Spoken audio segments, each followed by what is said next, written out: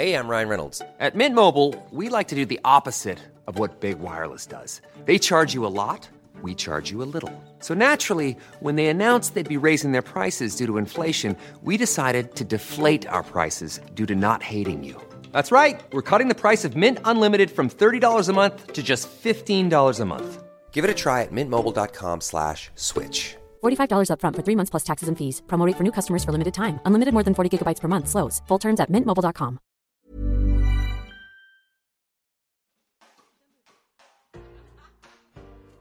Natalie Eriksson, författaren till Kvinnorna som äger börsen, lär oss allt vi behöver veta om att investera i aktier och fonder.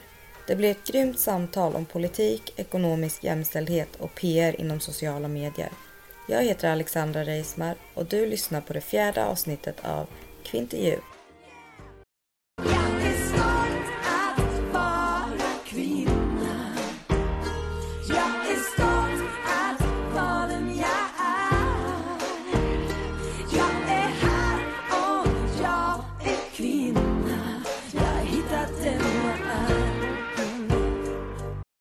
Hej, vad kul att du är här. Hej! Att du ville komma hit. Natalie Eriksson. Ja. Är det supernoga hur vill du att man säger Natalie eller Natalie? Jag vet att det kan vara superkänsligt.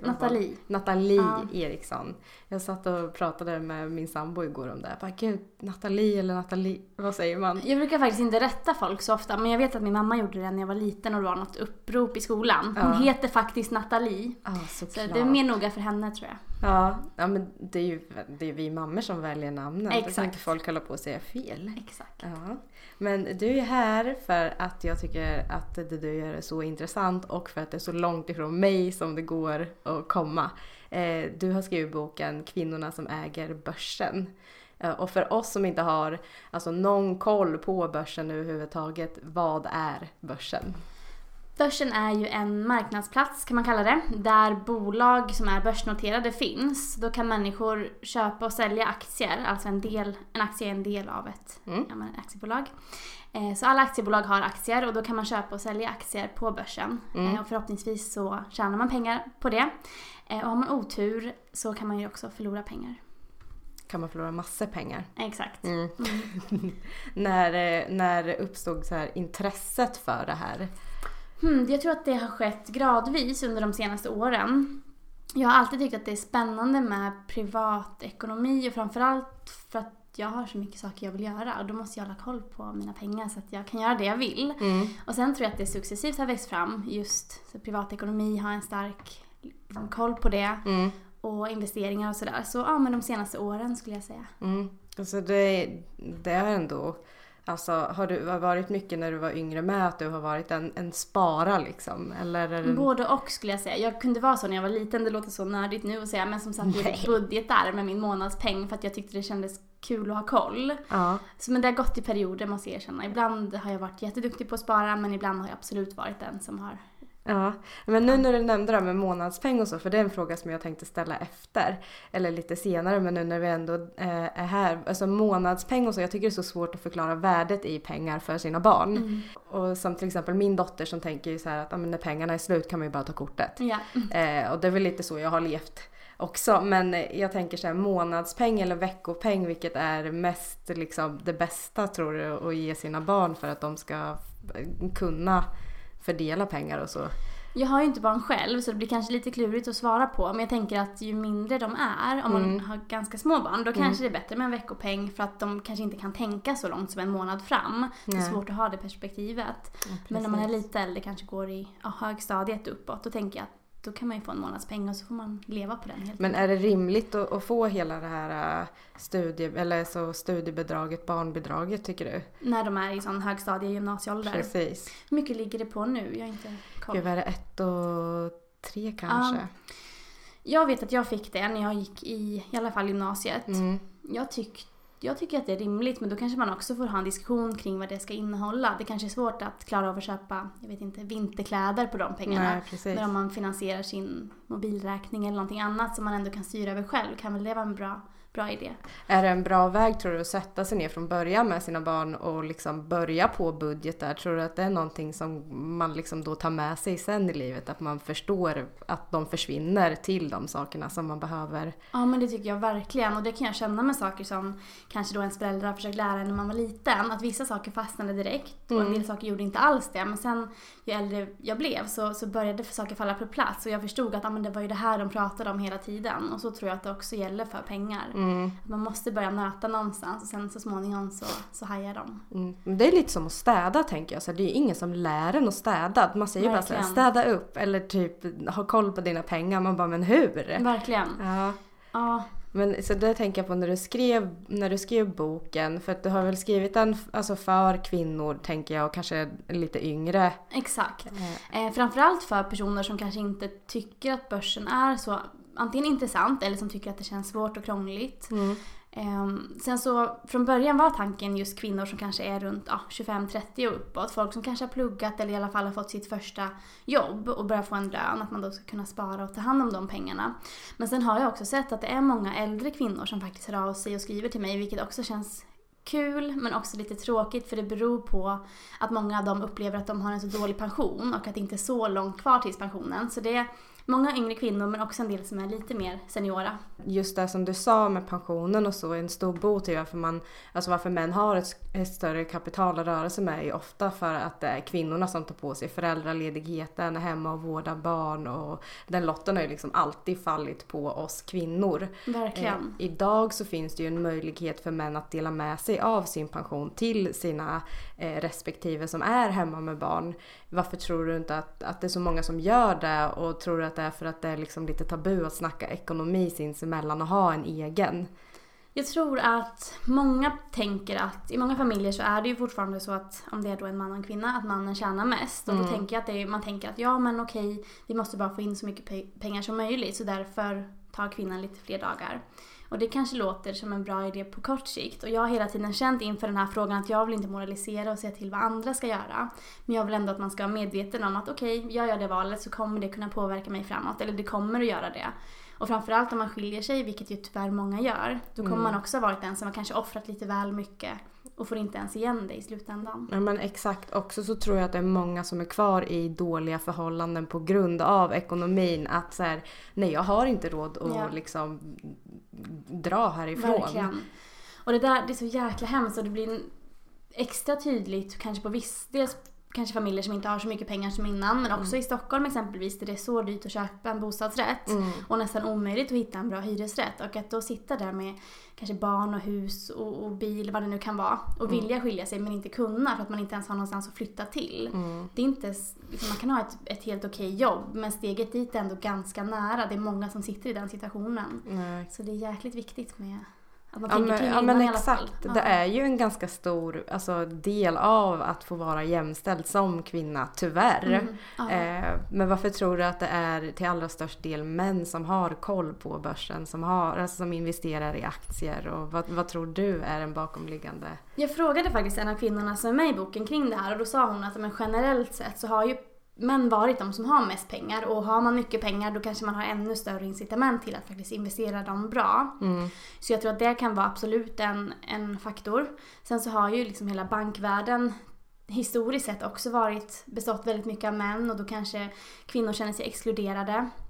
Sen så är det ju så att många oavsett kön känner att börsen känns väldigt krånglig, för det är ju komplext, men att lära sig grunderna är ju inte lika svårt som man kanske tror. Men det är mycket termer som kanske inte gemene man känner till, och då känner man sig avskräckt och vågar inte riktigt lära sig mer. Nej, och det var därför du skrev boken, tänker jag. Exakt. Ja. Och det är ju också, jag tänker så här, jag tror att kvinnor överlag skulle komma närmare jämställdhet om fler lärde sig alltså hur man placerade sina pengar på ett strategiskt sätt. Ja, jag tror både att placera dem långsiktigt, men också att våga ta betalt, att våga liksom veta sitt värde, och att inte kanske vara den som exempelvis då ger bort alla sina, eller som alltid vabbar och sådana saker. Det är så mycket olika delar som spelar roll, men att ha en bättre privatekonomi skulle göra så stor skillnad för många kvinnor.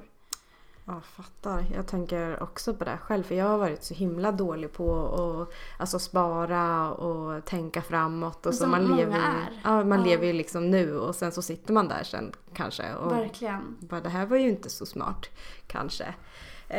Har du gjort något så här ekonomiskt misstag som fortfarande svider lite när du tänker på det? Jag tänker börsen, eller har du investerat i något som bara, nej, det här var inte smart? Men dels så skulle jag ju också, jag tycker de här frågorna är jätteviktiga, men jag vill ändå inte få det låta som att jag gör allting rätt. För så är det ju verkligen inte. Och det är klart att jag också skulle kunna spara ännu mer i många liksom, perioder i livet. Sen är det väl inget särskilt jag kan komma på, men det är väl kanske... Jag kommer ihåg för några år sedan så köpte jag en kamera som var ganska dyr, som sen jag insåg att det var lite onödigt att jag köpte den. Sådana saker. Och placeringar... Jag har ju inte liksom miljontals kronor placerade på börsen, så för mig har det ändå, när det har gått lite sämre, som det gör också, då har jag antingen kunnat sälja av och känna att det var ändå okej för jag tar igen det i andra aktier, eller så har jag låtit det ligga och se om det vänder sen långsiktigt. Så jag har faktiskt hittills inga stora misstag jag känner just från börsen. Skönt. Ja, men det kommer kanske. Aldrig. Säkert någon gång. Ja.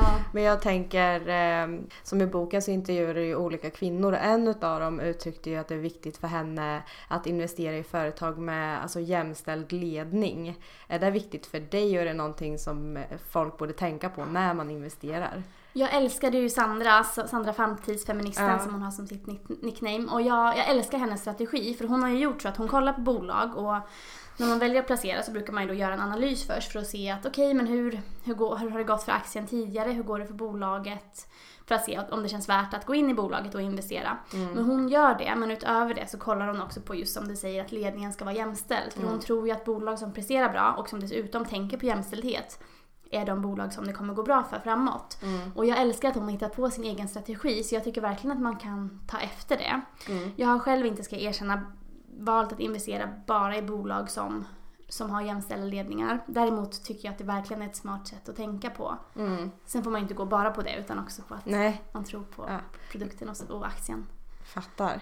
Men jag tänker så här, om man är superny, vilka aktier ska man gå för? Alltså hur mycket är det liksom så här smart att börja med, och vilka aktier ska man välja? Ja, precis. Ja, det finns ju en lista som man kan kika på som är Stockholmsbörsens 30 mest omsatta aktier. Och jag tycker det är smart att börja med stora bolag.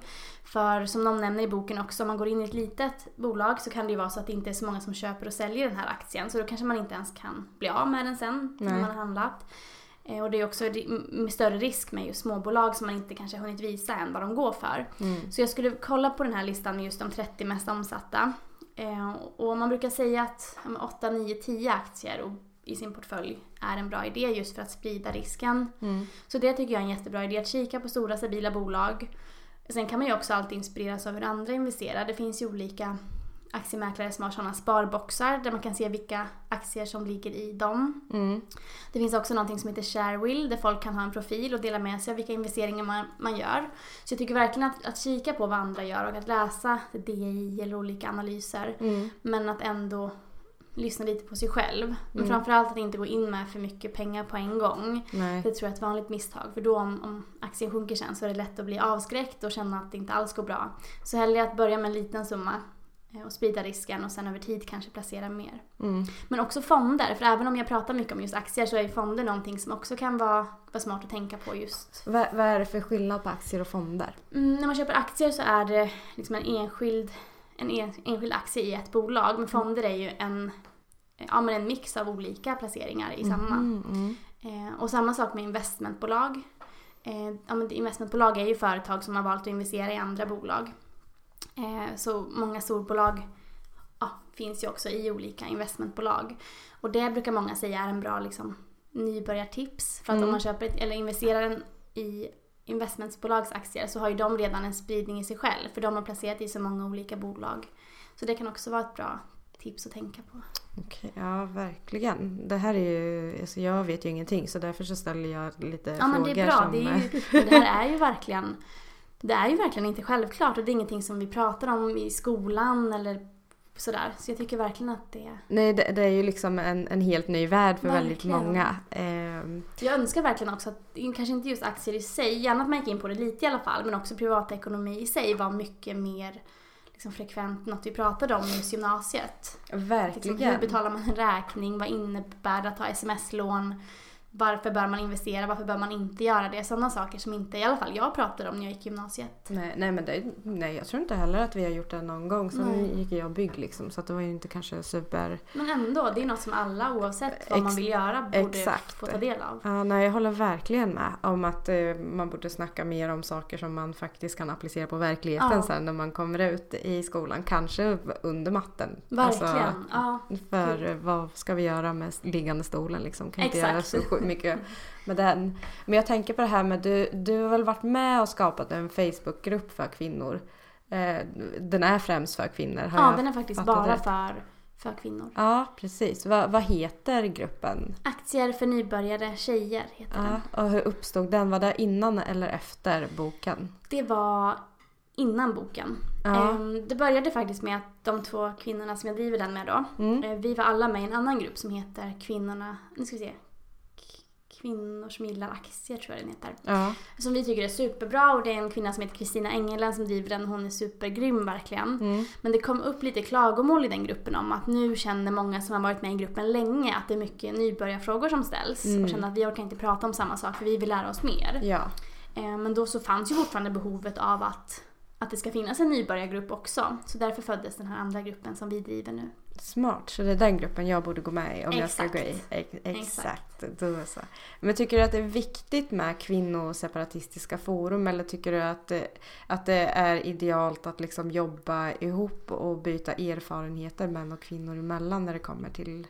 Jag skulle säga både och, för egentligen så önskar jag att det inte behövdes finnas separatistiska forum utan att det funkar ändå. Men jag ser, för jag är med i andra grupper som är öppna för alla människor.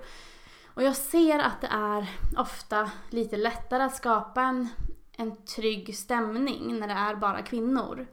Sen kan man tycka vad man vill om det, men det är så. Och för mig är det jätteviktigt att folk vågar ställa frågor. Och ingen fråga är för dum, eller man behöver inte känna sig underlägsen någon. Och om vi lyckas skapa det forumet och att det dessutom är bara kvinnor, då får det vara så. Nej, jag fattar. Alltså, för så är det ju i nästan allting, känner jag. Att allting blir lite tryggare när man liksom får vara för sig själva. Och så hela den här grejen med att män ofta bara kör på och kör över. Jag tänker så här, i riktiga, alltså när man håller på med det här, upplever man det som kvinna att det är väldigt mansdominerat och så, eller... Både och. Jag tror många av de som är med i boken, eller alla tror jag av de som är med i boken, det är 10 kvinnor, säger själva att de har känt i många sammanhang att det är att vara i underläge, att vara kvinna inom finansbranschen. Jag jobbar ju inte inom finans på det sättet, utan liksom boken och allting runt omkring den är någonting jag har valt att göra. Men jag sitter ju inte på bank på dagarna. Nej. Så jag har ingen liksom förstahands erfarenhet av det. Från mitt perspektiv tror jag, för boken kom ut och då så hamnade jag i någon slags, men du vet, det var mycket press och sådär. Så då kände jag att det var många som inte vågade ifrågasätta mig, för de tänker att hon är expert, hon kan det här. Så jag har nog varit ganska förskonad, även om jag såklart har upplevt du har inte fått någon i andra sammanhang. Nej, du har inte fått någon kritik för boken, eller det har bara varit liksom ros. Det var en person på bokreleasen som frågade lite spydigt om det var okej för män att läsa boken också. Nej, såklart. Och det är klart, men... Det var nästan men vi då? Ja, exakt. Alla män då? Varför heter det Kvinnorna? Man bara, med snälla någon. Och jag vet inte, han kanske försökte vara rolig. Men det blev lite fel. För jag kände stämningen från alla andra i rummet som bara, nej, det var inte läge. Nej, som de ofta är. Superroliga och härliga. Men du nämnde det, du sitter inte på bank och jobbar. Vad gör du? Jag jobbar med marknadsföring som mitt heltidsjobb. Så aktiegruppen och boken är någonting jag verkligen brinner för jättemycket. Så det är ena benet och så är marknadsföring det andra. Ja, men alltså fett intresse att ha pengar liksom. Ja. Det jag gillar att göra på fritiden, det är att spara pengar och tjäna cash. Ja, men det är ju verkligen beundransvärt. Tack. Men när du inte liksom tänker på pengar och sparande och så, vad gör du då? Ja, någonstans så blir ju, för att både gruppen och boken och snart kommer ju en podd och sådär, det är ju någonstans en hobby också. Ja. Jag ser det inte så mycket som ett jobb. Nej. Men utöver det så... Dels är jag väldigt sugen på att starta eget snart. Så jag går mycket i tankar kring det. Ja. Kanske någonting där jag kombinerar både marknadsföring och ekonomi. Vi får se. Sen tycker jag jättemycket om mat. Och gå ut och äta. Det är det bästa. Jag vet. Så det är väl sånt som de flesta. Jag tycker om att resa och har äntligen kommit in i en bra träningsperiod igen. Jag har alltid varit en periodare med träning tyvärr. Men nu känner jag mig på topp. Så jag ska försöka hålla det. Ja. Varför tränar du? Tränar du för att du tycker att det är så här härligt? Eller är det för att nej, men jag börjar få ont i axlarna. Och jag känner att jag kan inte vara ung och få ont i kroppen för att jag inte tar hand om mig själv. Så det var en bra sporre. Sen nu så blir jag så jäkla pigg och stark av att träna. Som alla säger, de har rätt. Så nu är det väl för att hålla igång och orka. Ja, nej, det är inte någon sport eller så, utan du kör liksom gym. Tränar och liksom springer och så. Ja, alltså du är så fokuserad av dig som människa, känns det som. För jag är ju sån här... när jag ska spara så bara... Nej, nu behöver jag ta de pengarna. Eller så här, men jag ska träna. Nej, det var inte så kul. Jag går hem efter 20 minuter. Så det men som sagt, jag har som sagt verkligen varit en periodare med träning. Så jag hoppas att jag lyckas. Det är ju klassiska, man blir förkyld eller sjuk och då måste man pausa lite och sen är det svårt att komma igång. Men nu ska jag verkligen försöka hålla det. Verkligen svårt att komma igång igen. Jag vet. Men jag mår så bra av det så jag ska... Ja, nej, men det är smartare. Jag känner också att man behöver ta hand om kroppen lite. Jag börjar också så här säcka ihop på gamla dagar. Men du, är det någonting som jag har missat att fråga dig om när det kommer till just det här med ekonomi och börsen och så? För att jag är ju inte så bra på det. Utan jag tänker... men jag tror att det viktiga att tänka på är väl dels att se över vilken situation man har själv. För det är alltid lätt, och det kan jag tycka är lite tröttsamt när man ser folk som det skrivs om i media som har tjänat miljoner hit och miljoner dit. Och så är det ju väldigt sällan. Och ska man göra det så måste man ju ofta ha mycket pengar sedan innan. Och också sitta med det mycket, kanske som heltidsjobb till och med. Ja. Så jag tror det är viktigt att faktiskt se vad har jag för ekonomi själv. Precis. Och sen kanske man inte ska investera hela sin lön eller det man får över i aktier, för det är ju fortfarande en risk. Men kanske att man har lite på sparkonto och gärna om man kan få ränta så är det bra. Ja. Kanske man kan ha fonder också över tid. Man kan ju kanske inte första månaden både spara på sparkonto och i fonder och i aktier. Det blir ju svårt att få till. Nej. Men man får ju börja någonstans. Vart tänker du sådär att om man nu säger så här, jag vill ha ett sparkonto, är det bättre att investera där då och att det finns en chans att pengarna växer? Eller? Både och. Det måste ju finnas någon buffert någonstans, att man inte sitter där och det har hänt någonting och så har man inte pengar. Nej, och så till hands. Exakt. Nej. Så att ha någon slags stabil grund är ju bra först. Men sen skulle jag säga både fonder och aktier, men också vill jag ändå få fram att man måste nog ändå ha något slags intresse för börsen för att tycka att det är kul. Man måste ju ändå hålla koll lite då och då. Men om man inte har det så skulle jag säga att fonder är ett bra alternativ ändå. Yes, smart. Men jag läste någonstans att du skrev så här, att det är några som liksom lever på att investera i börsen. Att de jobbar med det. Vad är förutsättningarna för att det skulle liksom vara möjligt? Det kan ju dels vara så att man daytradar och sitter och säljer och köper hela tiden. För att små liksom, summor blir till slut en heltidslön om man är duktig och har lite tur och sådär. Okej, så det funkar så att du kan liksom bara sitta och köpa och sen sälja och så köper det var faktiskt, det är en kvinna i boken som kallar sig för tradingmamman. Hon jobbade inom restaurangbranschen, hotell- och restaurangbranschen. Men gud, jag måste bara säga det, vilket härligt namn. Tradingmamman. Ja, jag älskar det, hon är så cool, Patricia. Men hon kände att den typen av bransch var lite svår att få ihop med småbarnslivet, för det var inte så bra tider och sådär. Så då ville hon chansa på att bli daytrader på fulltid, och det är ju verkligen en stor chansning, för det är inte alls säkert att det funkar. Men det funkade för henne. Nu gör hon andra saker också, men i många år så var det något hon försörjde sig på. Wow. Men jag tror att ska man göra det, då måste man ju dels ha ett jäkla intresse och vara beredd på att lägga ner tid på att lära sig, hålla koll, läsa på och verkligen se det som ett jobb. Då är det ju att sitta från morgon till att liksom efter att börsen är stängd och hålla koll. Ja, kanske att man ska vara medveten om att det är ju en risk man tar, men det kan funka, och då, om man verkligen vill göra det, så är det bara att köra. Ja. Sen så finns ju en del personer som det finns ju då bolag som har utdelningar också, oftast en gång per år. Så om man då äger en aktie i det här bolaget så får man utdelning beroende på hur mycket utdelning bolaget ger. Ja, men det här är ju inga stora summor. Det skulle exempelvis kunna vara så att om jag har en aktie så får jag 5 kronor i utdelning per år. Så då måste man ju ha ganska stora summor att gå in med för att det ska bli en heltidslön. Ja, verkligen. Men folk som har mycket pengar det finns ju folk som verkligen gör så också, som går in med mycket pengar i utdelningsaktier för att hela tiden få... Så att liksom förutsättningarna för att kunna leva på att investera i börsen är att du har ett startkapital. Antingen att man har det för att kunna köpa utdelningsaktier, eller att man verkligen tror på att man kommer kunna bli eller vara en så bra trader att man kan göra så bra affärer att det liksom. Precis, och då måste ju det vara ett intresse som Verkligen. man har, annars så jag skulle ju dö. Ja, jag tror inte jag skulle heller faktiskt passa och göra det. Det är väldigt Natalie speciellt. Trading, Exakt. mamma. Man vet aldrig. Nej. Men det känns inte så nära till hands. Nej. Men du bor ju i Stockholm nu. Du är ju faktiskt ifrån Norrköping som mig. Så du är ju hälsa på. Ja, fint att vara hemma. Eller hur? Det är skönt. Men när var du flyttade till Stockholm? Gud, det är ganska många som frågar. Jag är inte helt säker. Men nu ska vi se. Jo, men det var första veckan 2014. Jag minns inte säkert, men det var första veckan. Exakt, superprecis. Jo, men jag kommer nu ihåg det för att min mamma skjutsade upp mig till Stockholm och du vet hur det är första veckan i januari. Det är helt grått, tyst och hände ingenting. Men jag var jäkligt taggad på att inleda ett nytt kapitel i livet som jag kände det. Alltså när du bodde här i Norrköping, visste du att så här, jag kommer inte att bo här när jag blir äldre? Ja, det visste jag. Ja. Nej, men vissa är ju verkligen så tänkte jag med. Man bara, gissa vart jag bor. Nej, för jag åkte iväg till England och när jag bodde där så tänkte jag, det finns inte en chans i världen att jag någonsin kommer att bo i Norrköping igen. Kommer tillbaka, blir på smällen och bara, nej men det blir väl här jag får vara. Men trivs du bra? För det är ju en fin stad. Alltså jag trivs jättebra, ännu bättre nu när jag har flyttat ut på landet. Ja. Det är så här, jag flyttat till ett ännu mindre ställe och bo där. Ja, det är helt fantastiskt faktiskt. Jag kan inte riktigt tänka mig att inte bo där jag bor. Eller kanske, det är klart jag skulle kunna tänka mig att flytta till typ Hawaii eller någonting sånt. Så, men en sak som jag kan tycka är lite skillnad på när vi växte upp med hur det är nu. För nu som exempelvis att du har din podcast, eller dina 2 podcasts.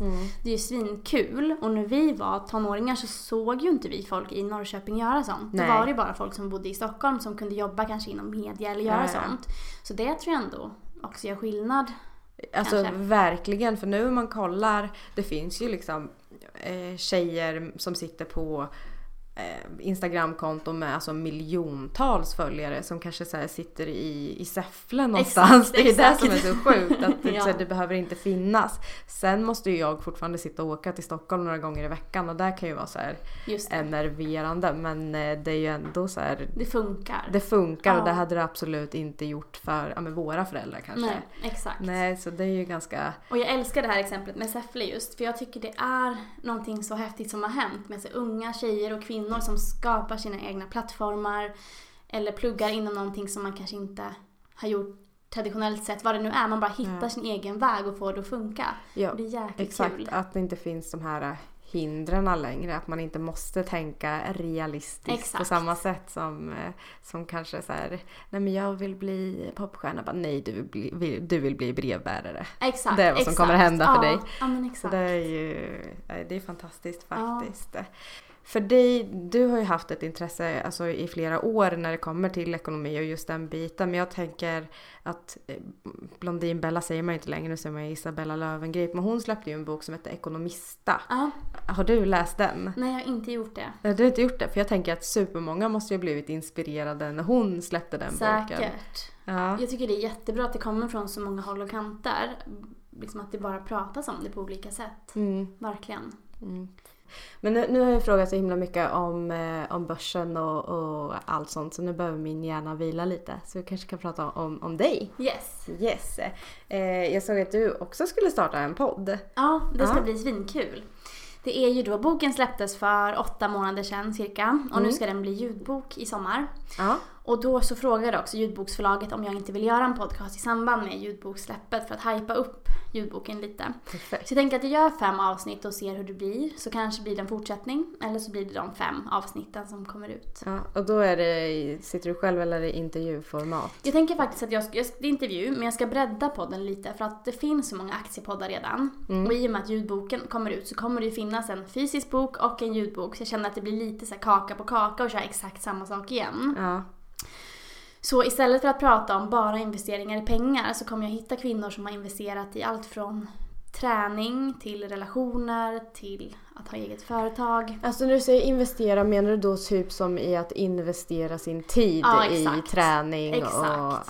För att jag tycker att privatekonomi är svinviktigt. Men det är inte det enda som är viktigt. Träning och hälsa och att må bra är också viktigt. Så jag vill gärna prata om det också. Ja. Men vad har du för relation till just alltså hälsa och mat och samma relation som de flesta andra skulle jag säga. Det är ingenting jag jobbar med eller kan mer om än någon annan. Det är snarare att, ja, men som sagt det blir för mycket att prata om aktier i ett fjärde forum utöver då gruppen och boken och sådär. Ja, precis. Så jag tänker att jag får in den biten på något snitt i alla avsnitt ändå. Men sen också bara prata om de här bitarna också. För det hänger ju ihop någonstans. Livet går ju ut på att liksom, vi måste ju må bra och då är det fler saker som spelar roll. Absolut. Sen har jag också upplevt som nu när jag frilansar så att det blir så mycket mindre gjort än när man faktiskt hade ett heltidsjobb som man gick till. För då var det ju så här, men jag har ett brev att posta, nu postar jag brev, men gud nu måste jag få in och träna, så nu tränar jag då, och nu är det så här, nej det kan jag ju göra imorgon. Just det. Ja. Så att så här, det är verkligen så här, alla pusselbitar flyter på om allt flyter på. Ja. Och sen om man skiter i något så går ju typ resten också lite åt helvete. Vad intressant. Hur länge har du frilansat? Gud, när sa jag upp mig från mitt jobb? Det var förra sommaren. Så i ett år nu ungefär har jag harvat på. Det går. Spännande. Ja, absolut. Det är inte så att jag skit mycket över att investera i börsen. Men det funkar. Absolut. Och vad är det? För det är poddarna. Och sen, vad är alla dina från början så bloggade jag. Blev jag tillfrågad om jag ville blogga på familjeliv. Och det är jag ju fortfarande. Sen är det lite halvhjärtat just nu för att man har så mycket annat.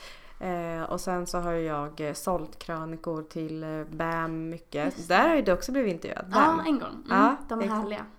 Ja, vem var det du träffade? Natalie heter hon. Ja. Och någon mer? Sara kanske.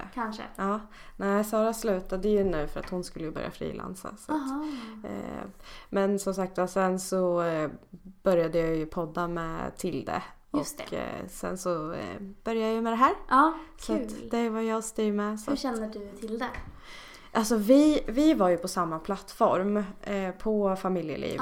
Ja. Så då blev det att vi började pinga varandra i olika grejer och skriva till varandra och kommentera. Och så hade vi hade ett så bra flyt. Nej, men alltså när man känner att det klickar någonstans. Och så fick vi möjlighet att starta en podd då, på Life of Svea som äger familjeliv. Så då så gjorde vi det. Härligt. Vad roligt. Ja. Men intressant det här med frilansbiten. För jag funderar på, i och med att jag går nu i tankarna när jag ska starta mitt bolag. Så jag har också funderat på om jag ska ta en period emellan det jag gör nu och att jag startar bolaget och frilansa en period just för att kunna, jag styr ju över min tid nu också väldigt mycket, men att fullt ut göra det för att kunna liksom få ordning på allting som krävs för att komma igång med bolaget. Det känns som en bra idé ibland, men ibland inte. Så jag håller på att klura på det nu. Det är så läskigt, alltså när man ska ta det där klivet. Men när du säger att du skulle frilansa, är det då inom PR? Du skulle... Det så föreläser jag ju en del. Och sen så får jag ju lite förfrågningar kring samarbeten och sådär med boken och sådär. Så föreläsningar och kanske någon slags konsultuppdrag på samma sätt som jag gör nu på byrån, men att göra det själv. Men under en begränsad period just för att få komma igång sen med. Jag är inte helt spikad exakt. Jag har lite affärsidéer som jag tycker är kul, men jag är inte spikad exakt vad jag ska göra, vem ska jag göra det med. Nej. Och det är sånt som verkligen måste sitta innan jag kör igång. Så jag funderar på att då klura ut det under tiden som jag frilansar. Men ändå intressant att ändå ha gått så långt i tanken så här, men jag vill starta ett bolag och sen bara, men jag vet inte vad. Exakt. Ja, men det är så många. Jag tror folk, när jag säger det här så brukar en del läsa okej, men det löser sig säkert, medan andra tycker att jag är galen. Men jag tror för vissa personer så har man kanske vad det nu kan vara, det kan vara mat eller träning eller något som man brinner för så mycket och verkligen jag måste jobba inom det, så jag startar någonting. Men för mig så handlade det nog om att jag vet att jag ska driva eget och jag vet att det är sen alltid. Så jag tror på att man absolut måste vara förberedd och det är så mycket som krävs med startkapital och resurser och nätverk och sådär. Men jag tror också på att man kan inte planera i all evighet. Någonstans måste man bara kasta sig ut för att komma igång, annars händer det aldrig. Men med det sagt så måste jag ju preppa mer, så det är därför jag funderar på om jag ska frilansa under tiden. Ja, men jag tror att du om någon är den som fixar det liksom. Ja, tror du det? Alltså ja, du har skrivit en bok, bara det är ett åtagande. Hur var det att skriva en bok? Det var en berg- och dalbana. Fasiken, för jag kan tänka mig att man sitter där och bara, nu måste jag få till slutklämmen på det här. Och för fan vad vidrigt. Jag måste göra en bra bok nu. Ja, och framförallt det som jag tyckte var värst. Jag hade ju folk, alltså professionella personer som korrläste och sådär. Men man korrläser också väldigt mycket själv innan det går vidare till dem. För att verkligen de ska kunna göra ett bra jobb. det var inte kul. Det var verkligen den process som jag kände att nu vill jag bara vara klar. Och jag jobbar ju som projektledare nu på byrån. Så det jag tycker är roligast är ju visionen. Så vart är vi nu? Vart ska vi framåt? Det här är de olika faserna. Det här är det vi behöver. Och så vidare. Ja. Och jag älskar också att skriva. Men sen att liksom korra, inte riktigt lika kul. Men gud vad det var värt ändå. Jag är så glad att men jag förstår det också när jag såg, för jag har ju liksom haft span på dig alltså hela tiden. Så jag tyckte att när bokomslag kom ut så tänkte jag så här, fan vilket fett omslag. Var det du som valde det eller var det någon annan? Jag satt faktiskt med en kompis som är designer. Och för jag hade en annan person som skulle göra omslaget. Egentligen en jätteduktig designer, men det blev inte helt som jag tänkte det. Nej. Och då kände jag att nu började närma sig lite deadline och jag kände mig lite pressad att vi inte är i mål. Så jag pratade med honom och var så här, vad ska jag göra? Jag måste bara hitta någonting som känns 100% rätt. Och sen någon dag senare så drog han bara ett sms till mig. Han bara, vad tror du om det här? Och då var inte det klart, men det var en skiss till det som nu är omslaget. Så jag är evigt tacksam för att han kläckte den här briljanta idén. Och sen satt vi tillsammans och bollade med bilder och formspråk och sådär. Men det bara kom från hans huvud. Ja, men shit. Ja, nej, jag tyckte den var skitsnygg. Ja, vad kul. Men jag tänker, du sa att du bollar idé med den här killen och så. Du lever i ett förhållande. Exakt. Ja, sen lite mer än 2 år tillbaka. 2 år tillbaka. Ja, ni två, hur är ni? Tycker du att ni jobbar mycket i team? Bollar ni mycket idéer hemma? Ja, jag har ju sagt till honom att vi är fan världens bästa team. Och det är så himla fint. Han är superdriven och jätteambitiös och världens snällaste. Så han är verkligen min största supporter. Han har också suttit och korrläst hela boken. Inte lika många gånger som jag, men ändå väldigt många gånger. Och den som sitter längst fram på föreläsningarna och som orkar se varje gång jag ska föreläsningspreppa en gång till och dra en gång till så att allting sitter och som kommer med feedback och sådär. Ja. Det är guld värt. Eller hur? Jag lever ju också i ett förhållande och han är ju också den som får liksom höra allting innan. Jag drar en podd och jag frågar som nu bara innan, den här frågan, tror du den är bra? Ja. Som att han kan svara på den, men det är skönt att bara få vädra ibland. Eller hur? Ja. Gud, jag kan verkligen tänka på det för att jag tror när jag var singel så kände jag alltid att men gud vad jag verkligen... Ja, jag tyckte inte alls det var några konstigheter och var väldigt bekväm i att vara singel. Och fortfarande är man singel så är det mycket bättre att vara det än att vara i ett dåligt förhållande. Och jag tycker inte det är liksom eftersträvansvärt för alla att alltid vara i ett förhållande. Nej. Men med det sagt så att ha någon person i sitt liv som man har den stöttningen ifrån, oavsett om det är en vän eller en familjemedlem eller en liksom partner, det är ju verkligen ovärderligt. Att ha någon som tror på en så mycket. Absolut. Vad jag kan tycka är den jobbiga biten med att hela tiden bolla idéer är att någon som ändå är alltså också ens bästa vän och så pass nära när man får kritik. När han bara, varför ska du fråga det? Ska du inte ändra på det där istället? Och man bara, nej. Så jag frågar och så blir jag jätteglad när man får bra feedback. Men så fort det liksom då kan jag bli så här, ursäkta? Ja. Är det jag eller du som jobbar? Men gud vad intressant, för mig är det tvärtom. Alltså jag tycker att Tobias att han har varit för snäll ibland. Så jag har nästan blivit arg vart så Tobias, jag kan inte be dig om råd om du sen säger att men det här är perfekt älskling. För det är inte perfekt. Nej. Men du måste kunna ge en hårdare feedback. Så jag har verkligen pushat honom. Jag har ett exempel med boken. Det var någonting just layoutmässigt. För när man sätter en bok så är det ju ett himla pill att den ska bli bra inuti. Att allt ska se rätt ut. Och då så hade jag då en person som gjorde det först och jag kände att det här blir inte bra. Det ser inte tillräckligt proffsigt ut. Det är på vissa ställen, det är ojämnt mellan orden. Det såg inte bra ut. Nej. Och det var också igen lite nära deadline och jag var lite besviken på att det inte hade blivit bra från början. Och jag frågade honom, vad tycker du om det här? Ska jag köra eller inte? Och han bara, nej men det här blir jättebra, kör. Och vi stod, min lillebror skulle köra ett löplopp i Kalmar. Så jag står utomhus och kollar på det jag har fått då via datorn. Och känner att det funkar inte, jag kan inte gå ut med den här. Jag har slitit så mycket med den här boken. Och nu ska den komma ut och se ut så här. Och så jag bara sätter mig någonstans utomhus på typ en bänk eller på typ marken tror jag. Och bara tar upp mobilen, så delar internet till datorn. Och det är lördag så folk är inte på jobbet kanske. Nej. Men verkligen så jag googlar och bara för att hitta ännu bättre personer som kunde hjälpa mig att fixa boken. Och får tag på någon som är superschysst och bara det är lugnt, jag fixar det. Det är lördag men jag kan sätta mig imorgon och jag sitter på måndag och på tisdag för att den ska göras om och bli så som den ska vara. Och det är något som jag faktiskt har känt i efterhand, att där är jag så glad att jag lyssnade på mig själv och inte nöjde mig med någonting som inte hade blivit bra. Så jag pushar honom att vara hårdare mot mig när jag ber om det. Hur är du som partner? Är du liksom hård? Är du bra på konstruktiv kritik? För jag kan känna att det är min bästa. Är det va? Jag är så bra på att ge konstruktiv kritik. Ja, men jag tror det, för att jag känner ju av att man måste ju inte alltid förvänta sig att ingenting ska vara fel. Så jag kan ju verkligen så peppa och vara stöttande. Ja. Och det är jag ju. Men jag kan också när någon ber om feedback faktiskt vara den som är så här, vet du vad? Du bad om feedback och det här är någonting som, de här bitarna är redan jättebra men det här är någonting som kan bli starkare. Han pratar ju också lite ibland i olika sammanhang. Föreläsningar och så då, eller är det... Ja, exakt. Ja. Eller liksom dragningar. Och då, han är ju jätteduktig på det och han är väldigt duktig på engelska så han gör det väldigt proffsigt. Men ibland kan jag känna att när han är halvvägs inne, nu outar jag honom här stackarn. Kör, jag älskar att outa män.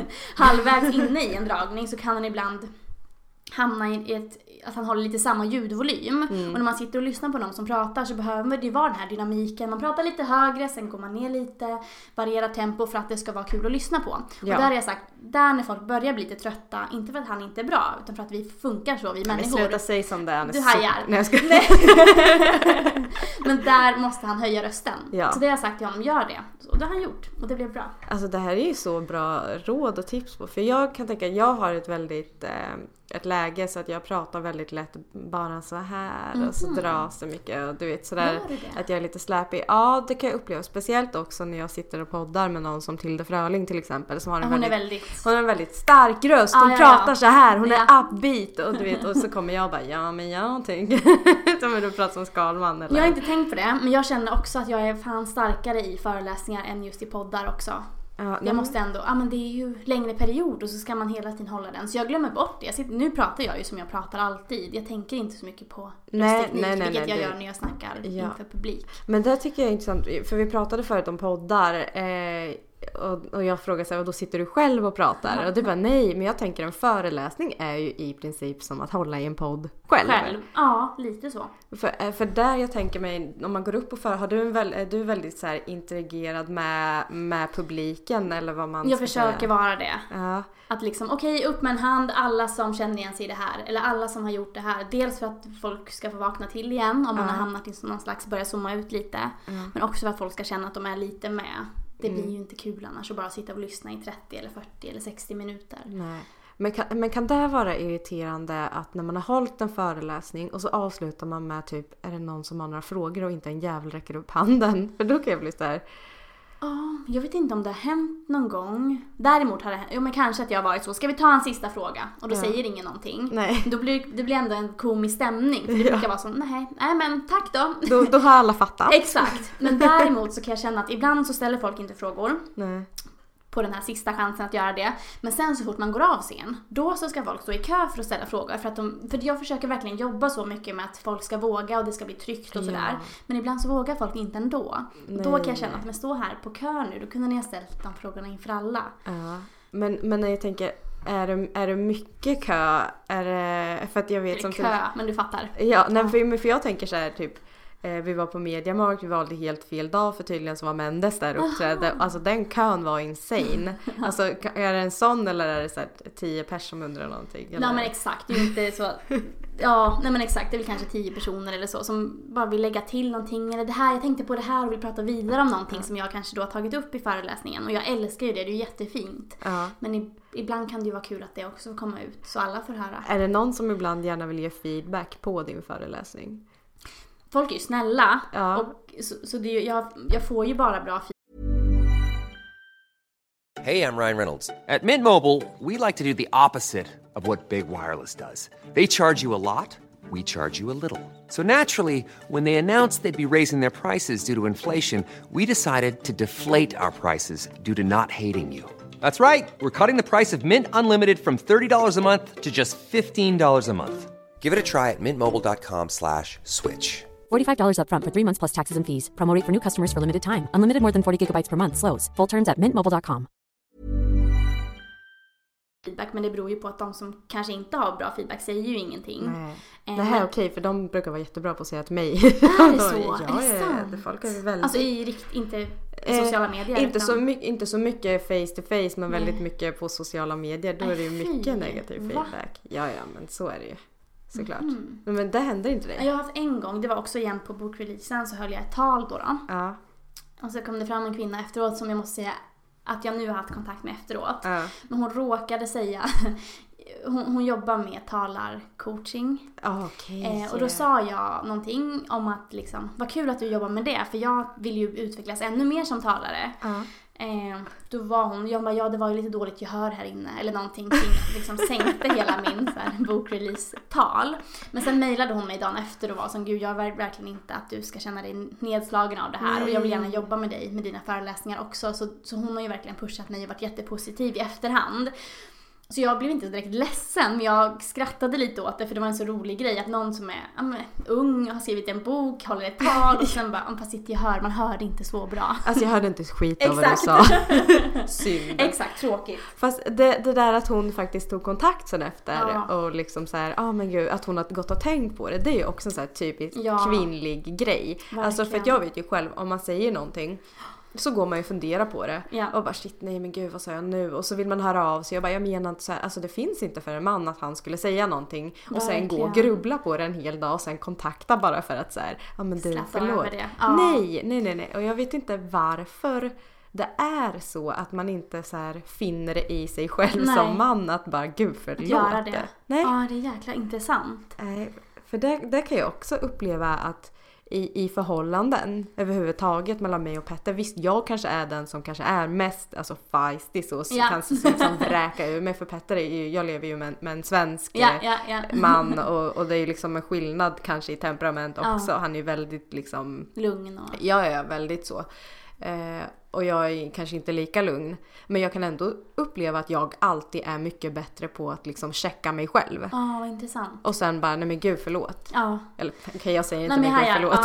Men det där tror jag var... Jag kan faktiskt inte säga att det är likadant med mig och Tobias. Men jag tror att det är jättevanligt. Verkligen. Men gud, du verkar leva i världens bästa relation. Men han är det, och det känns så himla... För ibland när jag pratar med folk om förhållandet så kan jag nästan känna att så här...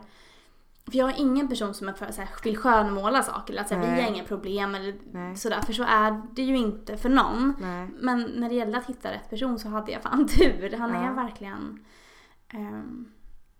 är han äldre eller är ni det jag tror där? Kanske också, ja, det är det. Exakt, jag tror det.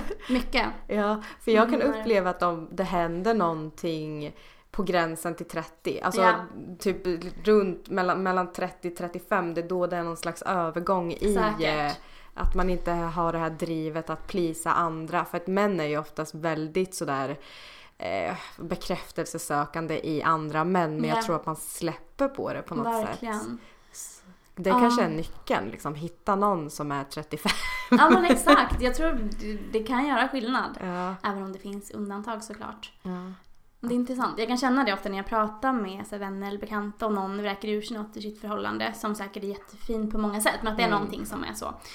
Och så är det nästan som att de tittar på mig och säger, ska inte du berätta något som Tobias har gjort? Och det är så, nej, för att jag kan inte. Han har aldrig gjort någonting. Nej, men exakt, det är lite så, på riktigt. Det är jag som är den som får skärpa mig med städningen och sådana saker.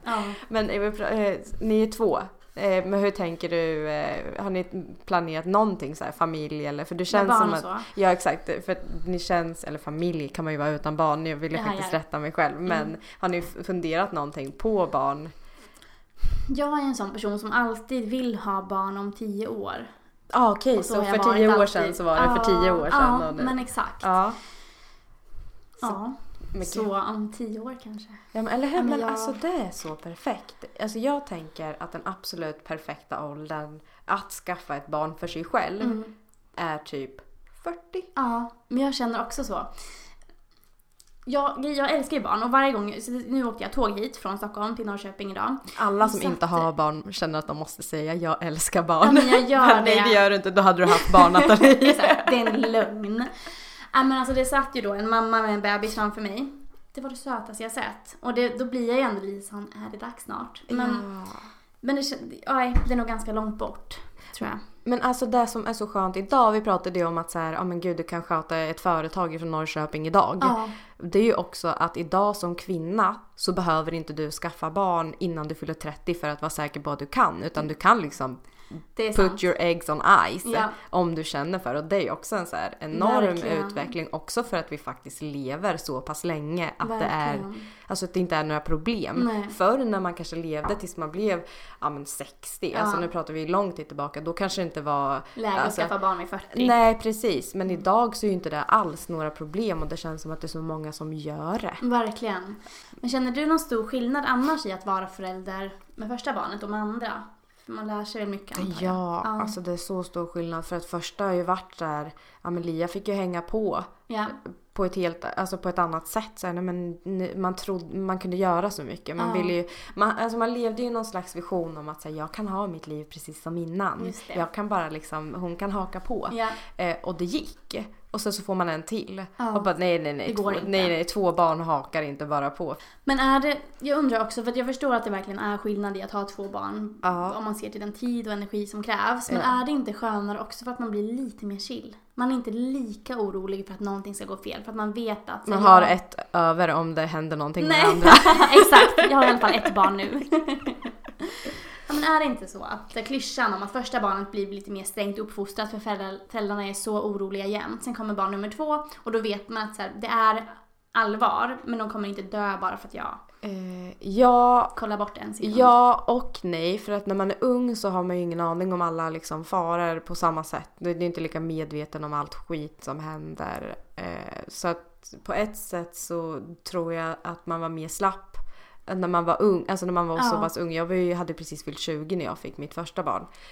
Och då tänkte man inte, sen så var jag 25 när jag fick mitt andra och då vet man ju allt om världen. Eller vet man ju inte, men man tror det. Och då är allt liksom så här, men du har rätt vid hela den här biten, typ så här, men lek med vatten inne på parketten och vem fan bryr sig? Alltså på det sättet så här, förr eller senare kommer parketten bli fucked ändå.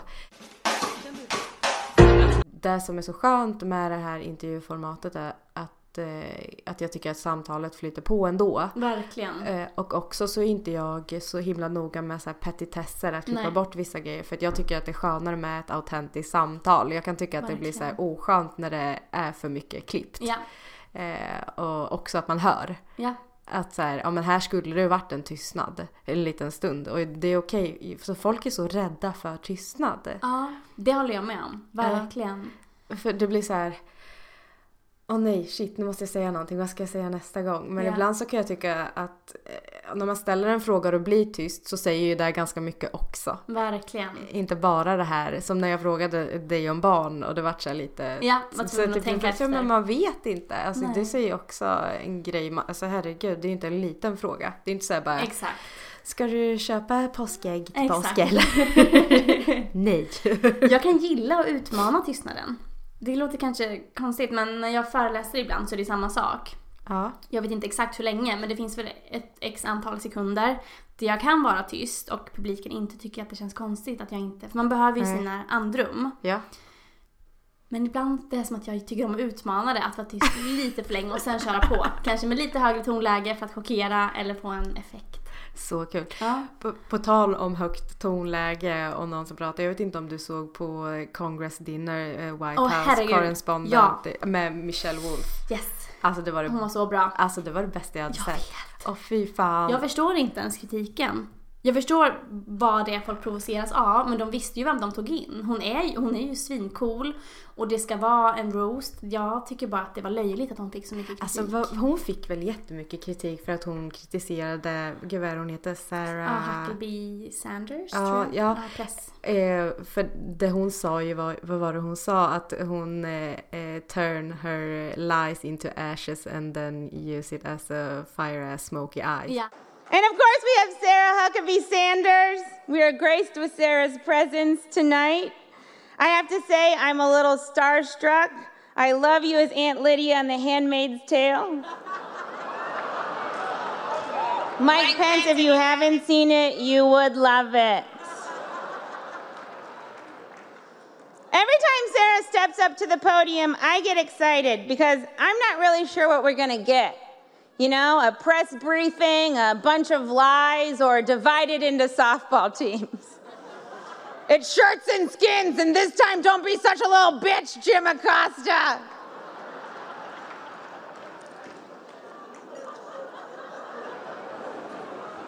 I actually really like Sarah. I think she's very resourceful. Like, she burns facts, and then she uses that ash to create a perfect smoky eye. Like, maybe she's born with it. Maybe it's lies. It's probably lies. Eller någonting. Ja. Och folk menade på att hon kritiserade hennes utseende. Man bara, det hade ingenting med saken att göra. Verkligen. Och att hon jämförde henne med hon Lydia i Handmaid's Tale, om du har sett den. Ja. Och att hon, och jag tror att hon kallade henne för Uncle Tom for white women. Det var ju mer harsh då än det där med Smoky Eyes. Fast vet du, jag tycker att det är så kul, för att om man går tillbaka och kollar på henne, Sarah, är ju att hon har ju själv sagt så här, försvarat alltså Trump med att så här, men han skämtar, man måste kunna ta ett skämt. Ja. Men alltså man såg ju att hon inte kunde ta ett skämt. Och det var så jäkla plågsamt för Michelle, visst är det Michelle hon heter? Hon som, Michelle Wolf. Ja. Hon står ju där framme, och du har ju sett det här då, men för de som inte har sett. Ja. Och så sitter ju hon så här precis 2 meter ifrån. Jag kunde känna tension ända ut i tvn. Det var så jobbigt. Och roligt. Ja, också när de filmade ut i publiken. Och man såg att folk så här, en del kände ju så här, men en del så här, jag kan inte skratta åt det här, och man såg på dem, och en del alltså kunde ju inte sluta skratta. Ja. Och det var ju roligt när det var bordsgrannar. Ja. När en hatade det och en tyckte det här var det roligaste. Ja. Och också hon, gud vad heter hon, Kellyanne, hon som också har varit nära Trump och har fått väldigt mycket skit för diverse. Hon skämtade på hennes bekostnad också i alla fall, och sa någonting om att vore det inte kul om hon bara fastnade under ett träd. You guys gotta stop putting Kellyanne on your shows. All she does is lie.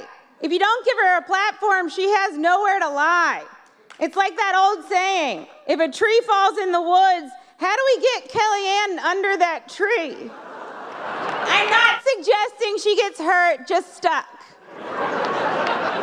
Stuck under a tree.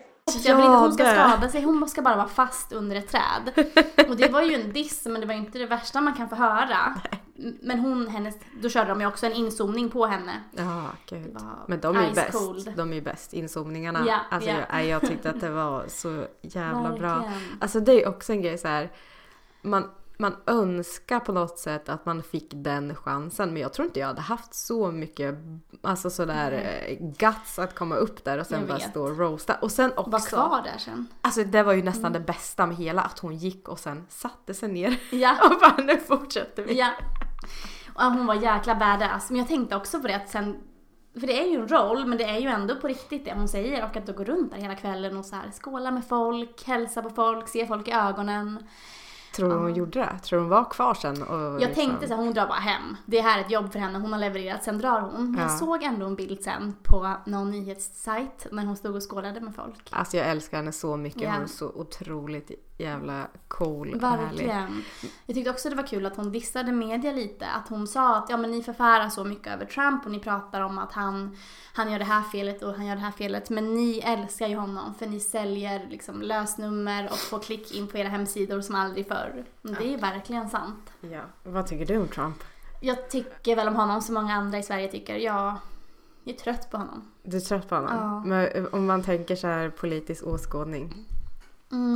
Men dels att han är republikan, ligger väl kanske inte jättenära mig. Nej. Det är svårt. Det är nästan som att hans politik också hela tiden hamnar i skymundan för hans dumma, så här, sexistiska och liksom bara dumma uttalanden och tweets. Så det är nästan som att allt fokus blir på det snarare än det han faktiskt har gjort. Han är så jävla gaggig, är han inte det? Så du är gaggig, du så här, hakar upp dig på personligt skit. Ja. Alltså det är inte där du är här för. Men jag tycker att han är vidrig. Yeah. Alltså det måste jag säga. Men jag tänker, jag har fått mycket så här kritik för att jag öppet har sagt så här, jag kommer inte att rösta på Fi. har fått skit för det. Ja. Folk tycker att det är helt sjukt. Du kan inte vara feminist och inte rösta på Fi. Eller också så här, men ska du rösta på Vänsterpartiet då? Jag har sagt så här, nej det tror jag inte. Ja, och folk bara, men gud, vad ska du rösta på? Då har jag sagt så här, nej jag behöver inte säga att jag ska rösta på. Nej, men man kan inte vara feminist om man röstar alltså liberalt så. Gud, vilken orimlig kritik. Ja, men jag har tänkt på det att förr så handlade det ju väldigt mycket om det politiska och vänster och så vidare. Nu tycker jag mer att feminism är någonting som måste vara alltså för alla. Ja. Och det är ju också så här, det är skittråkigt som där vi pratade om att ekonomi måste spela in och så i den grejen. Ja. Men jag tycker ju att det är en viktig faktor i jämställdheten. Verkligen. Och det där kan jag också bli trött på ibland när folk ska säga att men pengar är inte så viktigt för mig.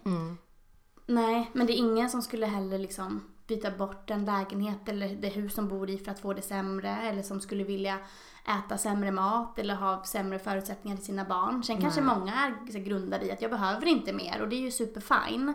Men att ha pengar handlar ju inte om att, som någon säger i boken, att åka på lyxkryssningar och köpa massa Ferraris. Det handlar ju om att ha en stabil grund att stå på. Men frihet, tänker jag. Exakt, verkligen. Faktiskt, man vet ju själv, alltså det är ju klart att det har funnits månader i livet när man har stått och bara övervägt om man ska köpa så här det billiga margarinet eller om man ska köra på smöret.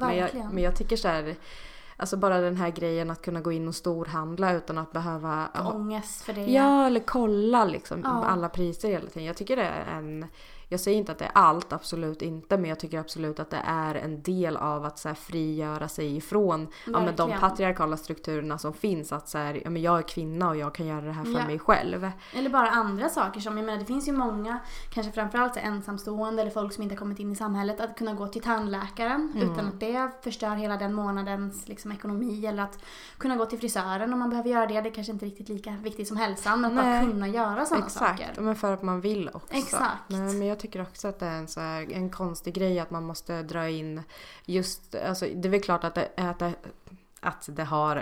är viktigt vilket parti man röstar på, för mig skulle det vara helt, alltså för mig skulle det aldrig gå att rösta på ett parti som till exempel Sverigedemokraterna. För de står ju för allting som jag inte står. Och det gör ju Kristdemokraterna för mig också. Ja. Det finns inte nära mig. Nej. Men jag kan inte se varför det inte skulle vara okej att rösta på till exempel Centerpartiet. Ja. Man pratar ju om att nu att så här, vi har den första feministiska regeringen. Men det stämmer ju inte alls. Med politiken. Alltså, också för det första så har vi inte haft en endaste kvinnlig statsminister någonsin. Fortfarande i Sverige. Och då att våga kalla Sverige för ett så pass jämställt land som man alltså utger för att vara, det tycker inte jag är okej.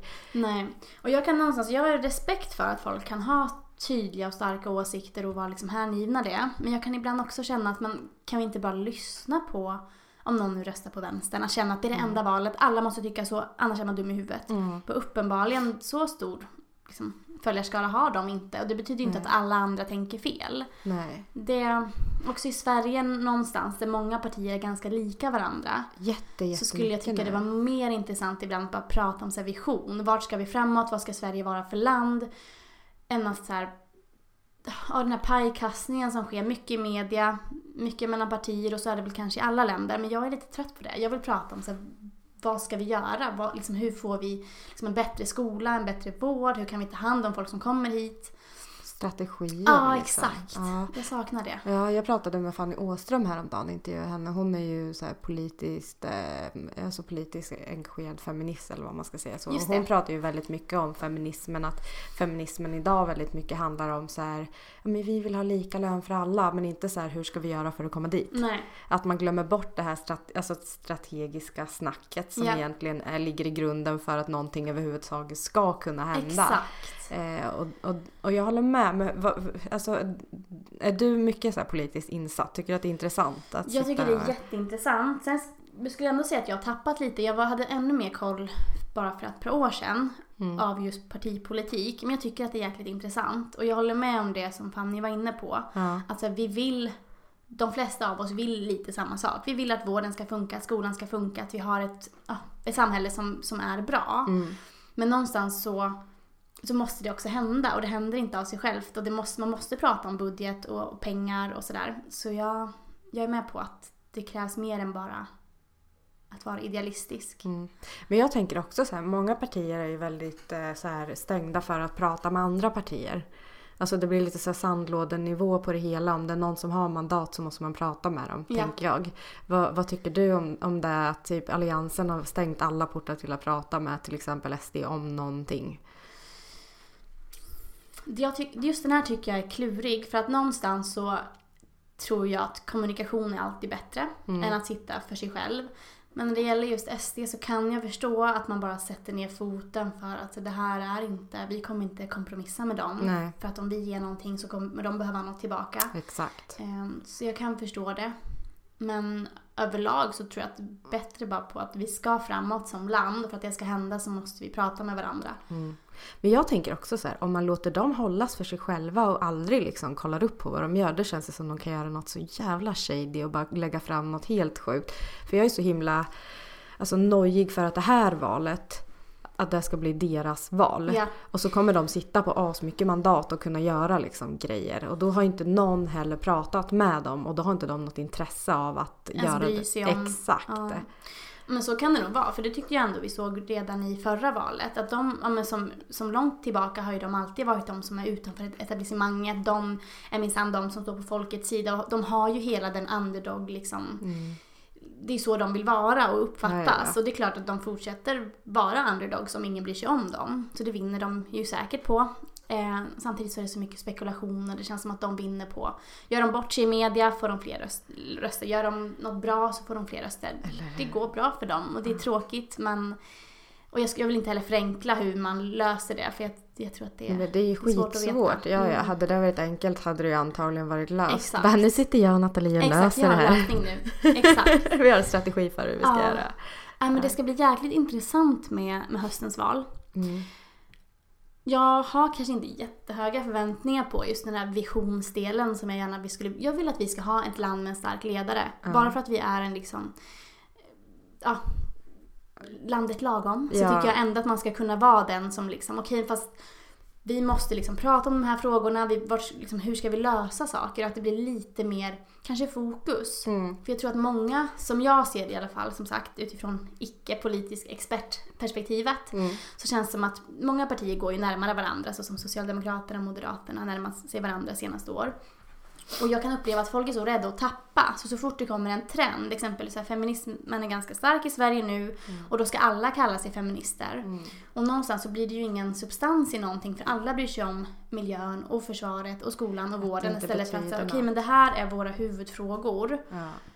Som ju, det har de ju, men jag skulle vilja se ännu mer då, det här ska vi verkligen lösa nu, istället för att vi ska späda ut och försöka lösa allt på en gång, för det har ju uppenbarligen inte funkat. Ja, det har ju blivit, istället för att folk håller ju inte sig heller kvar till liksom de ideologierna som partierna har stått för alltid. Verkligen. För nu har det blivit en så här, popularitetstävling istället. Man åker och är med i Så ska det låta och vinner på det, och så åker man iväg och gör någon liksom debatt och är lite skojig och rolig, och sen liksom tar avstånd ifrån frågor som egentligen är en hjärtefråga för ert parti. Och det kan jag tycka är väldigt intressant i sig, hur det funkar idag, att det inte faktiskt egentligen handlar så mycket om partiets hjärtefrågor, utan snarare om partiledaren och vad den personen gör för skojigt. Exakt. Och jag kan också tycka att media har ett stort finger med i det här spelet. För jag kan tycka att många stora medier framförallt är väldigt duktiga på att de gör clickbaits. De gör det trots att de är stora seriösa tidningar en del. Och de vill ha sina klick. Och jag kan tycka att det måste vara svårt att vara politiker idag. För även om du säger någonting där det är så tydligt vad din intention är, kan man vrida och vända på det för att få en löpsedel på Aftonbladet, så gör man det. Och jag tycker det är tråkigt, för det förstör så mycket. Vi har ju politiker som inte vågar uttala sig. Och det är inte bara i Sverige utan i andra länder också. Men folk vågar ju inte säga någonting. Det blir så mycket liksom politikersvar. Jag har ingen kommentar, eller att man pratar runt istället för att svara på en fråga. Och det är så jäkla tråkigt. Och jag tror att folk känner det. Och folk känner att politiker är inte som vi andra, för de kan inte ens svara på det här. Nej. Men hur ska de kunna göra det? För att varenda litet ord ska vidas och vändas på för att få upp en rubrik för att driva lite mer trafik. Ja, alltså det är jättetråkigt. Jag tycker överhuvudtaget att uttala sig om någonting idag kan ju vara liksom förödande för alltså karriär och allting. För det kan jag också tänka skitmycket på. Om jag skriver någonting eller säger någonting i podden, då kan det bli så här, men gud, jag hoppas inte att någon...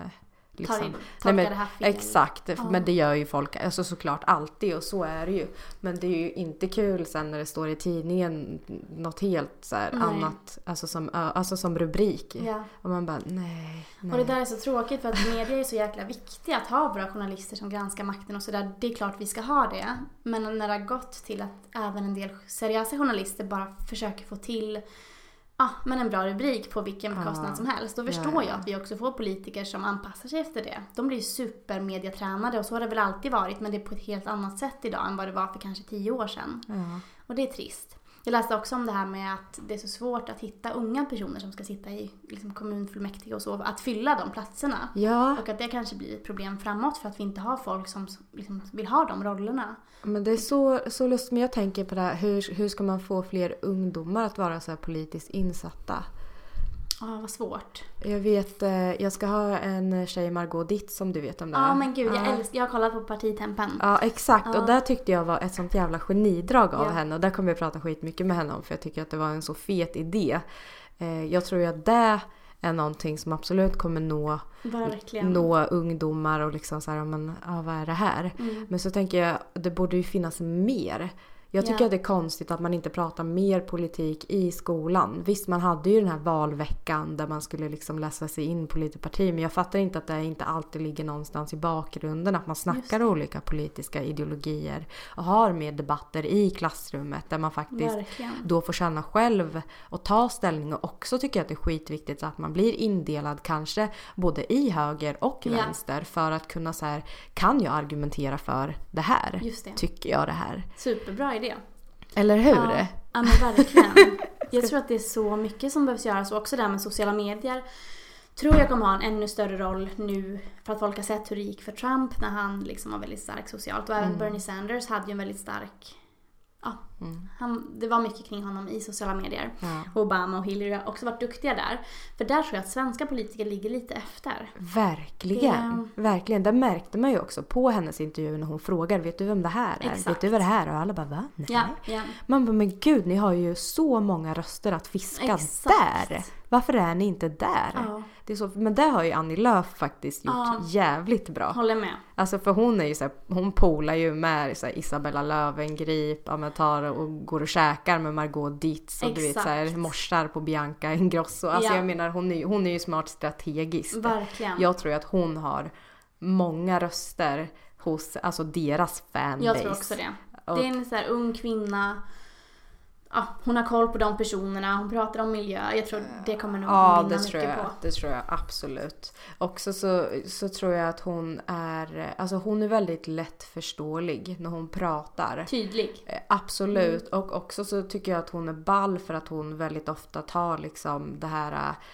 men sätter ner foten och bara, nej, jag står inte för det här som resten av alliansen gör. Ja. Punkt. Att hon vågar liksom gå emot och som nu senast när hon röstade för var det. Hon röstade för när resten röstade emot det.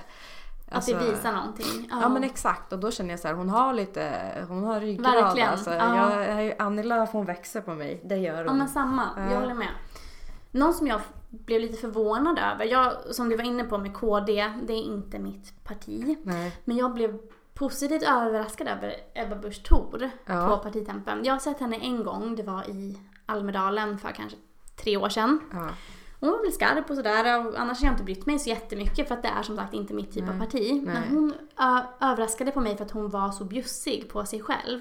Och då kommer vi tillbaka till det du var inne på, att det blir för mycket person och kanske för lite politik. Men det här programmet som Margot har handlade ju ändå mycket om att lära känna den personen. Och hon var jag tror också hon hämtade en del röster där ändå. Absolut. Hon var väldigt bjussig och sjöng med till olika låtar. Ja, men jag gillar också, jag tyckte hon var den som var starkast i det här sista momentet när man får 1 minut på sig. Just det.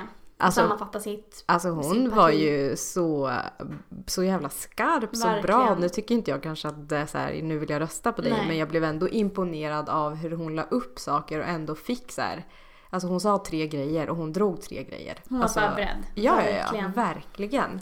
Och så sitter ju folk och bara, alltså jag tyckte ju kanske att Fridolin var så där i den frågan faktiskt. Jag minns inte hans sista sammanfattning precis, men jag minns intervjun i sig. Ja. Det var inte dåligt, men han såg inte lika avslappnad ut. Nej. Det var inte lika naturligt för honom att sitta där med Margot. Nej, hur naturligt tyckte du Jimmy Åkesson var? Ja, det var ännu mer. Så jag höll på att dö. Ja. Och Margot är ju jäkligt, hon är ju så karismatisk, hon är positiv, hon är härlig och det känns som någon person som är ganska lätt att liksom connecta med. Hon är så rolig. Ja, alltså så trevlig. Första gången jag har typ träffat henne en gång. Hon var ju så här. Hon var min chef från det var hon som signade. Ja, det var hon som signade mig till Familjeliv. Va? Så att vi har ju haft väldigt mycket kontakt så där via mail och så. Så när vi träffas, hon är ju så här. För när man ser henne så tänker man så här, man kan inte vara så där glad. Ja. Men hon är det. Hon är så här. Genuin. Men hej, det känns redan som att vi känner varandra. Och man bara, men hej. Ja. Ja, men jag tycker det märks. Jag förstår att hon har blivit så stor som hon är. För det är jag tycker att hon är rätt person att ha den. Verkligen. Alltså den här partitempen som hon har. Håller Om man med. inte kollar på den så tycker jag absolut att alla ska göra det. För att alltså, den är ju inte bara till för yngre. För att jag tycker om du vill ha politikers agenda sammanfattad alltså på en halvtimme så tycker jag så här, lyssna. Verkligen, håller med. Ja. Och sen måste jag också säga att jag tycker Margot, det är roligt för det finns ju många influencers idag. Och någonstans, folk har byggt sina egna plattformar så jag är all for att de bara kör på sin grej. Men det är också kul att se personer som unga ser upp till som är så vettiga som jag tycker att hon verkar vara. Ja, att man utvecklar det här. Exakt. Ja, nej, att absolut. influencer inte bara behöver vara på ett sätt. Nej, men det har ju också varit en diskussion mycket så här influencervärlden. Jag tänker på många som är så här, men aktiva feminister. Jag tänker typ så här Kissy och så där. Hon ser sig själv eller lät ju harsh. Hon skriver ju liksom jag är en aktiv feminist. Tycker du att så här, det är aktivt alltså tycker du att hon är aktivt feministiskt eller tror Ska jag vara helt ärlig så jag läste ju hennes blogg förr, men det var väldigt många år sedan. Så jag har faktiskt ingen koll på hur hon är idag. Nej. Jag vet inte. Nej, för det är ju mycket så här, ja men gör reklam för smink, gör reklam för det ena och det andra. Jag tänker, det är så svårt för mig. Alltså hon brukar ju ofta säga så här, jag tycker att man ska se möjligheterna istället som kvinnor har idag att slå igenom på sociala medier, att använda det här mediet som just det. Liksom, det håller jag med om. Eller hur? Ja. Och jag kan bli så kluven till det att nej, det är ju inte aktivt feministiskt att i princip säga till sina följare bara ni är inte bra som ni är, så här har ni liksom lite rabatt smink på fillers. Ja. Okej, det är sådana saker också. Ja, nu kan jag inte säga att hon exakt, men jag vet andra sådana som liksom sitter och gör då sen i andra vevan är väldigt så här, feministiskt lagda. Det är en så svår balansgång tycker jag att vara att göra feminism. Det är ju det som är det svåra. Att vara känns ju så självklart, men att liksom så här i göra det man gör. den. Verkligen. Också så där i allt. Där tycker jag blir också kluven på grund av just pengafrågan. För du gillar pengar. Ja, exakt. Cash. Nej, men för att kvinnor också, det ska inte vara fulare för kvinnor att tjäna. Nu pratar jag inte om fillers. Det vill jag inte uppmuntra till i onödan. Men att man inte ska få tjäna pengar. Att det ska vara fult. Eller att man liksom, du som har den här kunskapen inom vad det nu kan vara jämställdhet, kan inte du komma här och hjälpa oss? Istället för att men kan jag få ta betalt då? För att tid är viktigt för alla människor och vi jobbar ju inte gratis. Exakt. Så någonstans tycker jag att man måste kunna få tänka så också. Men det är klart att sälja fillers till kids, det är väl kanske inte det bästa som man kan göra. Precis. Jag är absolut inte för att kritisera andra för vad de gör med sin kropp. Och för mig är det så här, alltså jag bryr mig inte liksom. Du kan vara en feminist och liksom spruta botox tills du dör. Det kan du vara. Ja. Sen är det ju inte en feministisk akt. Nej, i sig. Precis. Jag tycker man måste liksom skilja på sak och person. Sen kan inte jag förstå behovet av att kritisera. Nej. Jag tror inte att det tar oss någonstans. Verkligen. I den feministiska debatten. Det är också dumt förklarande att vara så. Men du är ju fin som du är, fast folk vet hur de ser ut. De valde att göra det här valet och det var deras. Men som du var inne på, jag förstår att folk kan känna när det är just, om det är det, mycket tonåringar som ser upp till en person. Också från företagen som väljer att sponsra någon. Att man kanske inte, varför det kanske inte är så relevant ens att sponsra någon med den här typen av skönhetsingrepp till små kids. Det känns inte så nice. Och barn har väl inte så mycket pengar heller, så det kanske är fel målgrupp överhuvudtaget. Fast man gör det. Alltså företag, jag vet att det var något så här plastikkirurgi som hade kontaktat typ Egoin eller någonting och bara så här, hej, skulle du vilja göra en bröstreducering? Alltså skulle du vilja göra bröstimplantat? Och vad är det? Tänk om någon skulle kontakta mig och bara, hej, skulle du vilja göra ett litet nose job? Man bara, va? Gud vad speciellt. Det är så konstigt. Men där tycker jag många företag faktiskt kan bli lite bättre.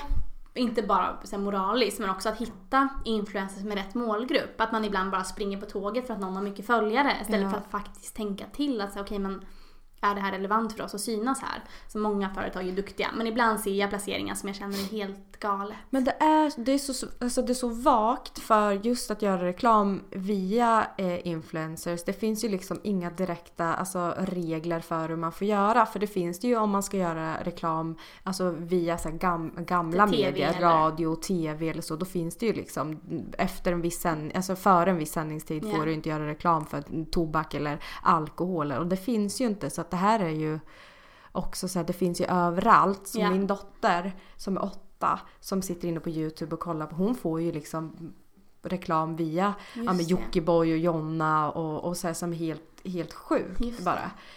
Så jag tänker så här, ibland så känns det som att det borde vara mer lagstadgat vad som är okej att sälja genom vilken influencer. Och då tycker jag målgrupp och sånt är väldigt viktigt. Ja.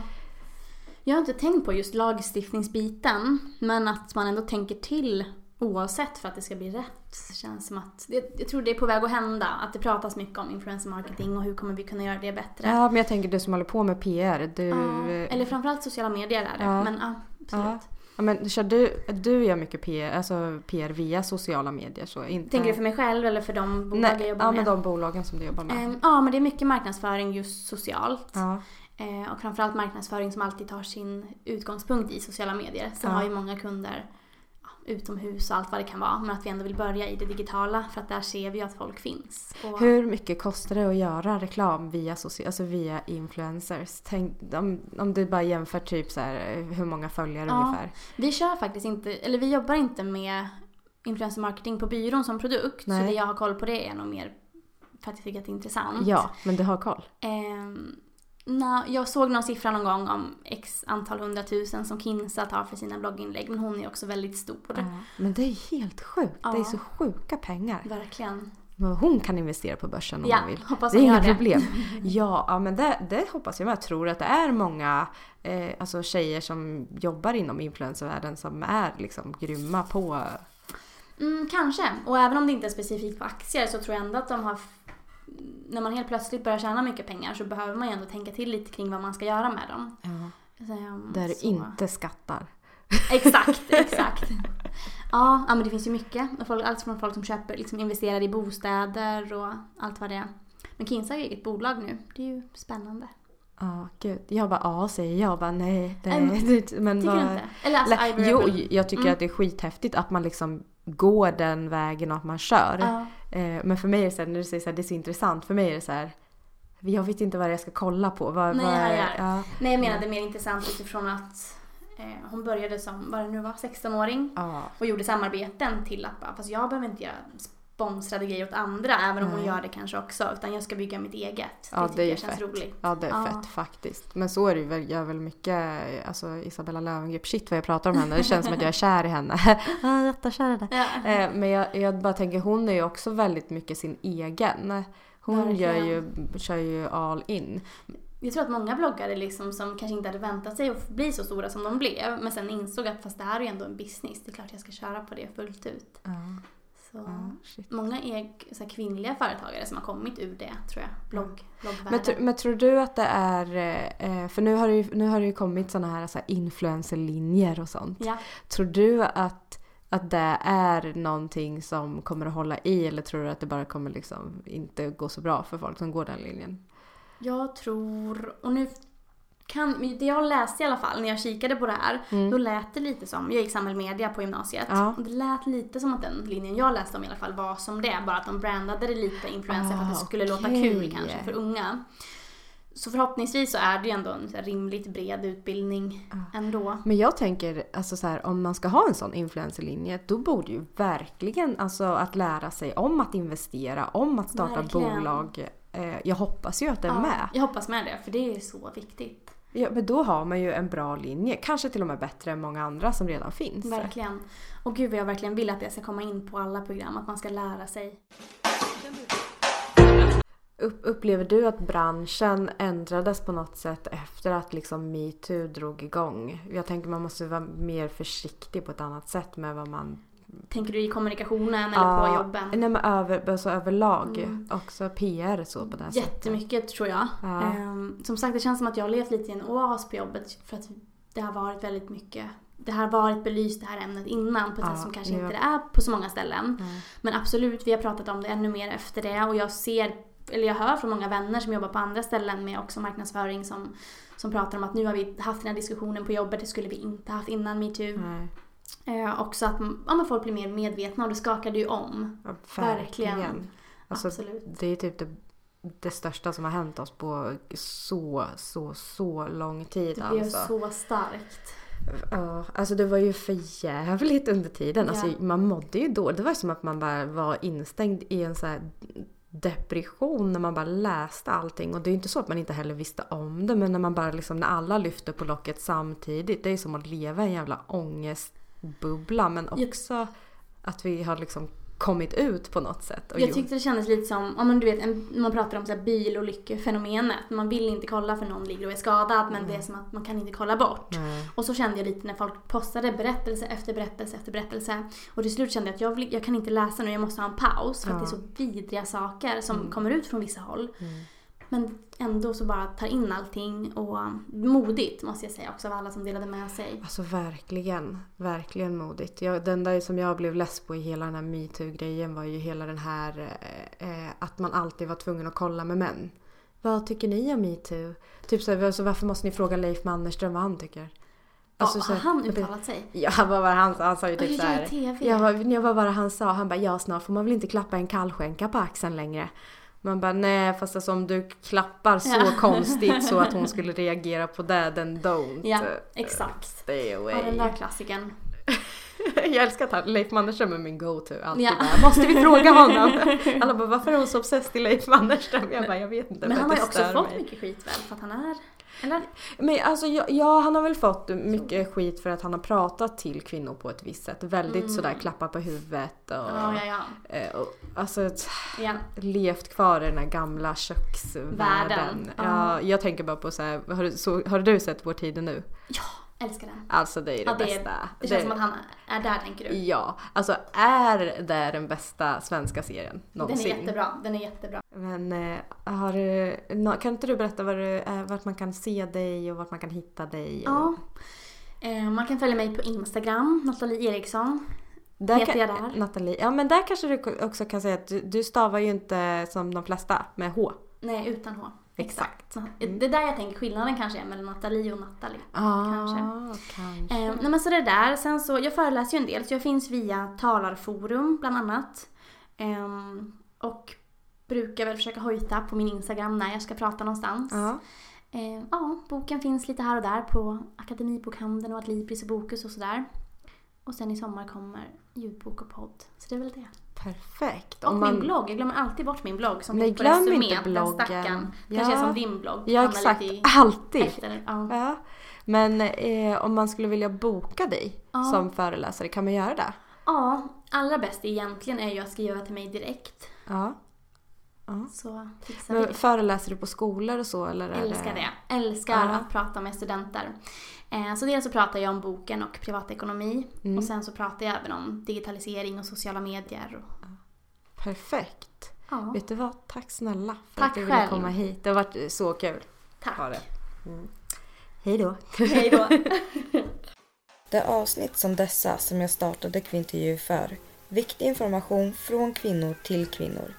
Jag hoppas att ni lärde er lika mycket som mig. Vart du sugen på att lära dig mer? Gå med i Facebookgruppen Aktier för nybörjare tjejer. Feedback på avsnittet kan du lämna på Kvintervjus Instagram som heter Kvinstagram. Glöm inte att prenumerera och recensera. Jag är stolt att